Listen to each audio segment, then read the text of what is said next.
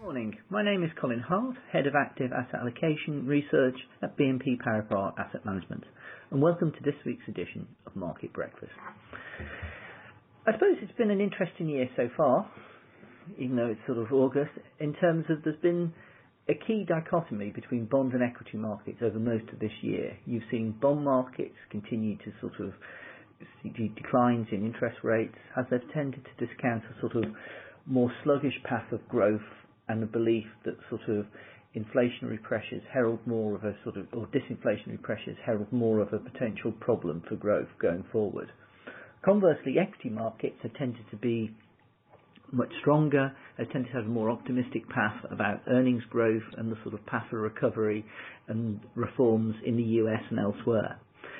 Periodically, the two markets have traded in tandem, that you've seen certain bouts of weakness in equity markets coincide with weakness also in bond markets in terms of a rise in yields. This has been when you had, back in June, concerns about the ECB possibly bringing forward its tapering. You also see it occasionally when you've seen sort of more political risks coming out of the woodwork, in terms of you've seen Korea a few weeks ago. Now, the last couple of weeks and you've seen a more systematic sort of bond markets continue to grind down, but less dramatically, whilst you've also seen equity markets come under some pressure. You had some of these concerns are clearly related to tapering or potential tapering in Europe, and the concerns of also the strength of the euro on European earnings. Simultaneously, you've also seen in the US that though you should have got a relief from a weaker dollar, you've actually seen equity markets come under pressure because you've seen concerns about the Trump presidency and the sort of dysfunctional relationship between Trump and Congress and the Senate.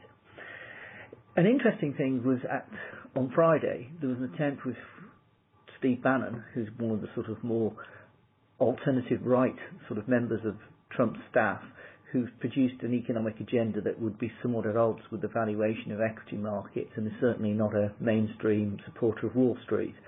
His departure should have triggered a sort of bounce in equities. It did literally for about half an hour, and then the rally faded out. So I think we're in a situation now that equity markets are beginning to discount that actually the Trump administration is now incapable of getting its act together in terms of a genuine sort of fiscal reform package, and that some of the sort of deregulation he's talked about is also going to be in difficulty. This is obviously going to start to put more pressure on equity markets as we go forward. Now, it's possible that come the sort of autumn and Congress return, that the Trump presidency, after the sort of the recent events of his sort of ill-timed comments on the events in Charlottesville, actually gets his act together. But it's increasing, I think, the markets are beginning to discount that the Trump administration, far from being a reformist agenda that's going to support a stronger growth environment, is now one that's going to be dysfunctional, and that much of the sort of rally may gradually sort of unwind over time. Elsewhere in Europe, you're beginning to see the sort of rally in terms of, say, with European equity markets under pressure because of the euro. I think it's tempting to see that the euro rally will be short-lived, and in fact, if the US can get itself together and act, then obviously you'll see sort of some recovery coming through in the dollar. But I think the key thing here is the euro was cheap and still remains cheap in terms of real exchange rates. That, combined with the idea that the ECB is going to start to move away from its sort of policy of very accommodative policy and start tapering, has supported a recovery in the euro.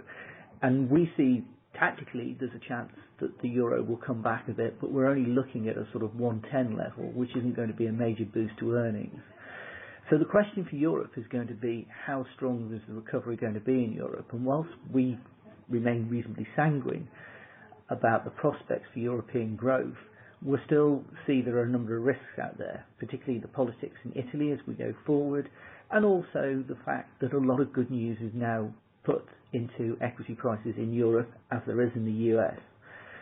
Elsewhere, we still see risks in terms of we inch towards the plenarium session in China, and we're still going to see what's going to be the decision that emerges from the Chinese sort of Communist Party. We expect Xi to be sort of elected as premier, and chairman of the party, but we do see there are risks that once that's out the way, China may well start back on its more reformist agenda. They've taken certain measures to bolster the currency, but again, we still see there are risks with the currency.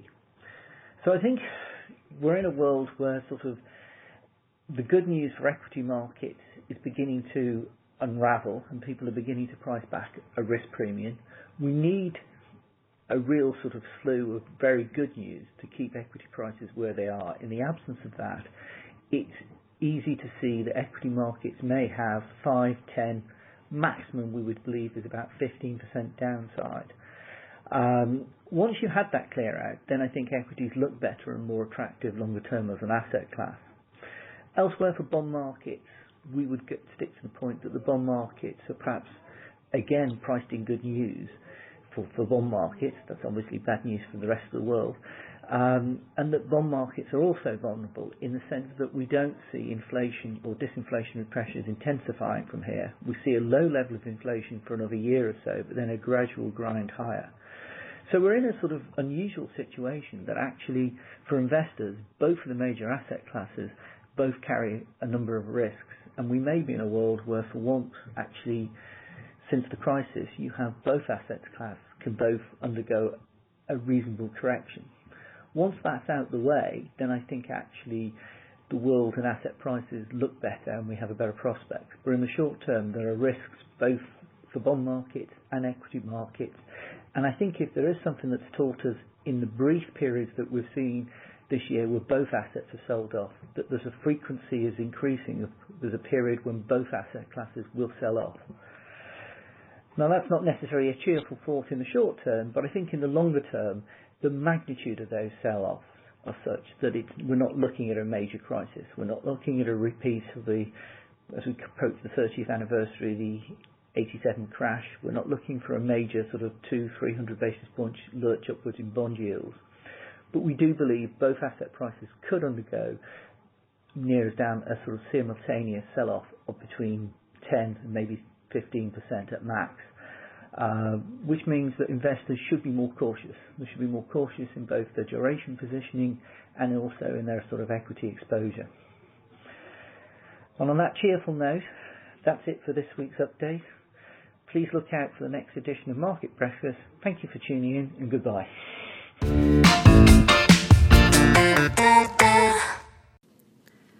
This podcast presentation includes a discussion on current market events and is not intended as investment advice or an offer of products or services by BNP Paribas Asset Management.